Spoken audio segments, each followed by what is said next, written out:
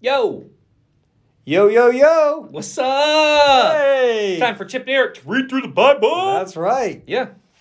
Hey. Hey, Eric, today is day 153. Well, cool. And we're going to read Daniel, new book. Uh-huh. Daniel chapter 1 and 2. I dare you.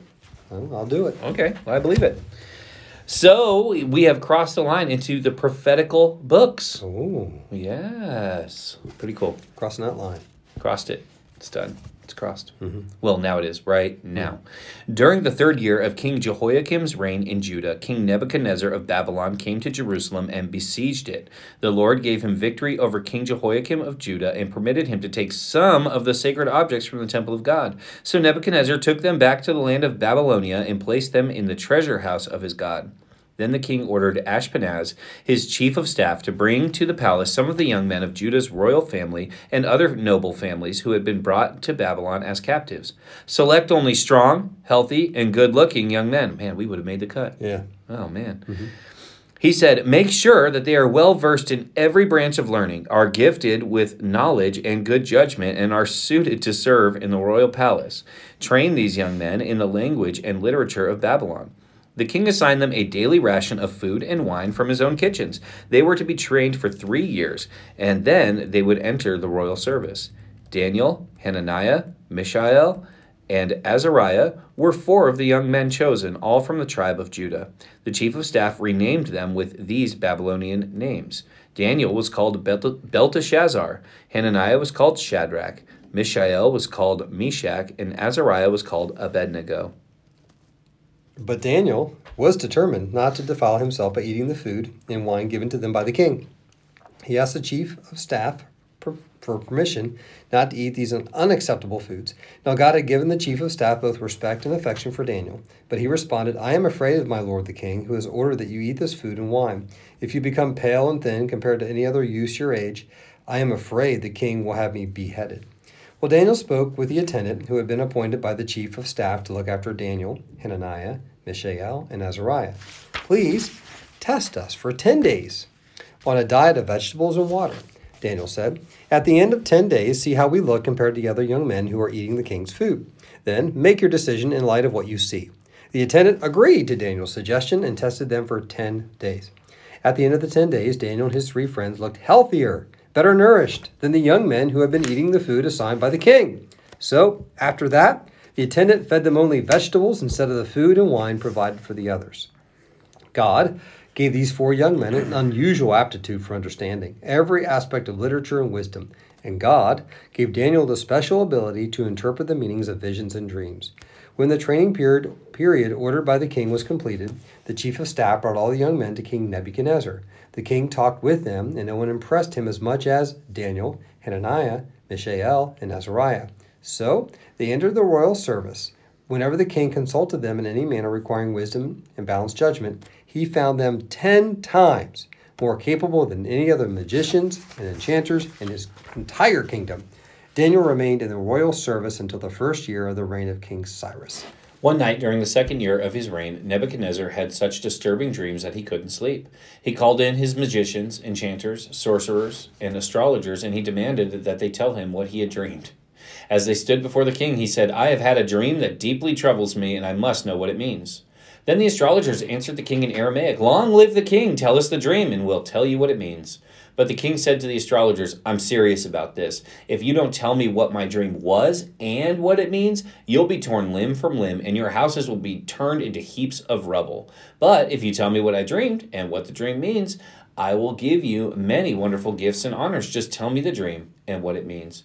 They said again, Please, your majesty, tell us the dream, and we will tell you what it means. The king replied, I know what you're doing. You're stalling for time because you know I'm serious when I say if you don't tell me the dream, you're doomed. So you've conspired to tell me lies, hoping I will change my mind. But tell me the dream, and then I'll know that you can tell me what it means. The astrologers replied to the king, No one on earth can tell the king his dream, and no king, however great or powerful, has ever asked such a thing of any magician, enchanter, or astrologer. The king's demand is impossible. No one except the gods can tell you your dream, and they do not live here among people. The king was furious when he heard this. He ordered that all the wise men of Babylon be executed, and because of the king's decree, men were sent to find and kill Daniel and his friends. When Arioch, the commander of the king's guard, came to kill them, Daniel handled the situation with wisdom and discretion. He asked Arioch, "Why has the king issued such a harsh decree?" So Arioch told him all that had happened. Daniel went at once to see the king and requested more time to tell the king what the dream meant. Then Daniel went home and told his friends Hananiah, Mishael, and Azariah what had happened. He urged them to ask the God of heaven to show them his mercy by telling them the secret, so they would not be executed along with the other wise men of Babylon. That night the secret was revealed to Daniel in a vision. Then Daniel praised the God of heaven, and he said, "Praise the name of God forever and ever, for he has all wisdom and power. He controls the course of world events. He removes kings and sets up other kings. He gives wisdom to the wise and knowledge to the scholars. He reveals deep and mysterious things and knows what lies hidden in the darkness, though he is surrounded by light. I thank you and praise you, God of my ancestors, for you have given me wisdom and strength. You have told me what we asked of you and revealed to us what the king demanded." Then Daniel went in to see Arioch, whom the king had ordered to execute the wise men of Babylon. Daniel said to him, "Don't kill the wise men. Take me to the king, and I will tell him the meaning of his dream." Arioch quickly took Daniel to the king and said, "I have found one of the captives from Judah, who will tell the king the meaning of his dream." The king said to Daniel, also known as Belshazzar, "Is this true? Can you tell me what my dream was and what it means?" Daniel replied, "There are no wise men, enchanters, magicians, or fortune tellers who can reveal the king's secret. But there is a God in heaven who reveals secrets, and he has shown King Nebuchadnezzar what will happen in the future. Now I will tell you your dream and the visions you saw as you lay on your bed. While your majesty was sleeping, you dreamed about coming events. He who reveals secrets has shown you what is going to happen. And it is not because I am wiser than anyone else that I know the secret of your dream, but because God wants you to understand what was in your heart. In your vision, your majesty, you saw standing before you a huge shining statue of a man. It was a frightening sight. The head of the statue was made of fine gold. Its chest and arms were silver, its belly and thighs were bronze, its legs were iron, and its feet were a combination of iron and baked clay. As you watched, a rock was cut from a mountain, but not by human hands. It struck the feet of iron and clay, smashing them to bits. The whole statue was crushed into small pieces of iron, clay, bronze, silver, and gold. Then the wind blew them away without a trace, like chaff on a threshing floor. But the rock that knocked the statue down became a great mountain that covered the whole earth. That was a dream. Now we will tell the king what it means. Your majesty, you are your greatest of kings. The God of heaven has given you sovereignty, power, strength, and honor. He has made you ruler over all the inhabited world and has put even the wild animals and birds under your control. You are the head of gold. But after your kingdom comes to an end, another kingdom inferior to yours will rise and take your place. After that kingdom has fallen, yet a third kingdom, represented by bronze, will rise to rule the world. Following that kingdom, there will be a fourth one, as strong as iron. The kingdom will smash and crush all previous empires, just as iron smashes and crushes everything it strikes. The feet and toes you saw were a combination of iron and baked clay, showing that the kingdom will be divided. Like iron mixed with clay, it will have some of the strength of iron. But while some parts of it will be as strong as iron, other parts will be weak as clay. This mixture of iron and clay also shown that these kingdoms will try to strengthen themselves by forming alliances with each other through intermarriage. But they will not hold together, just as iron and clay do not mix. During the reigns of those kings, the God of heavens will set up a kingdom that will never be destroyed or conquered. It will crush all these kingdoms into nothingness, and it will stand forever. That is the meaning of the rock cut from the mountain, though not by human hands, that crushed to pieces the statue of iron, bronze, clay, silver, and gold. The great God was showing the king what will happen in the future. The dream is true, and its meaning is certain. Then King Nebuchadnezzar threw himself down before Daniel and worshipped him, and he commanded his people to offer sacrifices and burnt sweet incense, before him. The king said to Daniel, "Truly your God is the greatest of gods, the Lord over kings, a revealer of mysteries, for you have been able to reveal this secret." Then the king appointed Daniel to a high position and gave him many valuable gifts. He made Daniel ruler over the whole province of Babylon, as well as chief over all the wise men. At Daniel's request, the king appointed Shadrach, Meshach, and Abednego to be in charge of all the affairs of the province of Babylon, while Daniel remained in the king's court. And that is our reading today. Wow. Okay, Eric, Daniel's that was a good reading. Off to a good love me start. some Daniel.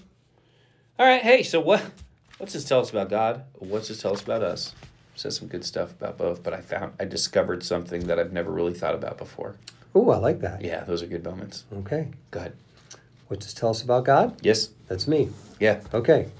I'll say that God can use good people in bad situations. Oh, yeah. So we saw some good people, God's people, his people, in a very bad situation, and God used them to do a great thing, an incredible thing. Just think about it, right? So, okay, tell me the meaning of the dream. I can make up anything I want. Right. Don't do that. Right. Tell me the dream. Right. And he did it.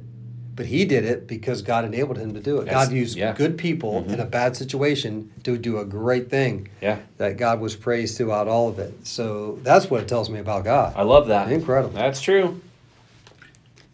I noticed for the first time ever, and maybe I'm sure I know I've read it before. I've read it out loud with all of you people before, but it never really sank into me that so Joseph interpreted dreams too, right? And so he interpreted these dreams and whatever. He just kind of did it on his own. When it came time to interpret these dreams, Daniel went to his friends and was like, pray that God will use one of us to interpret this dream. And he was not set on it being him. That's a good point. He just showed up. He was like, hey, ask guys, I need you to come here. Ask God to make sure or to get this dream interpreted. And Daniel didn't care if it was him. He didn't care. That's a good point. And even though he stood to gain a ton, I mean, the king even said, "I'm gonna do all this stuff for you if you tell me what the dream is and interpret it." Daniel didn't care because Daniel knew. This is why he didn't care which one of them did it. Daniel knew that it was God doing the work, like you just said. So Daniel knew that because God was going to use one of them, and God would deserve all the glory and credit for it, that it didn't matter which one of the four of them it was. So I just love that. I just love that. I've never thought of that before. Me either. But it just came to my mind. Yeah, that is very good. Good stuff. Cool. Wow. How do we put them together? Well, if you're in a bad situation, just understand that God can use you, and it doesn't matter who gets, which one of you uses, Like I think, Eric, you and I, we're pastors here at the church. We both preach on Sunday morning. We both have leadership responsibilities. As long as people get saved and God gets the glory, we're on the same team. And now God's sending you out, still on the same team. Yeah. Right? Absolutely. And it doesn't matter if this church has more people than that church. It doesn't matter. Nope. If God's getting the glory, he's praised and honored, people are believing Jesus, giving their life to Jesus, fully following Jesus, that's what matters. Yeah. And there's going to be bad situations throughout all of that, and he can use good people to do great things. Yeah, I think, you look at, like if your car breaks down and you bring it to a mechanic, and they're like, hey, we were able to fix it. Everything's great now, all that. What you don't do is walk out to his toolbox and say, the big red toolboxes with the drawers and all that. You don't walk out to that thing and say, thank you so much. Really appreciate you fixing my car. Right? You say it to the mechanic. Yeah. Because the mechanic gets the credit no matter which tool he uses to do the job. Yeah. Right? And it's the same with God.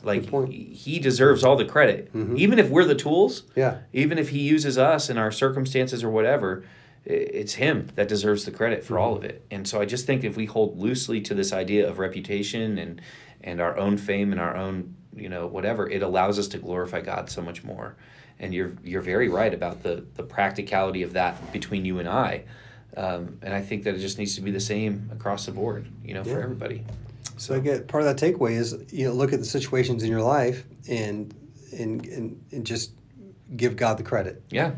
Whether it's personally or to other people or whatever situation, whatever platform he gives you, give him the credit. And don't think that, to your point, what you said about God, don't think that your situation is going to prevent you from being used. It's actually, so the last time I preached, you weren't here. I don't remember where you were at. Oh, you were driving all over the state. Oh, was that the last time? Oh, yeah. You were driving all over the country. One time when I preached recently. Yeah, one time.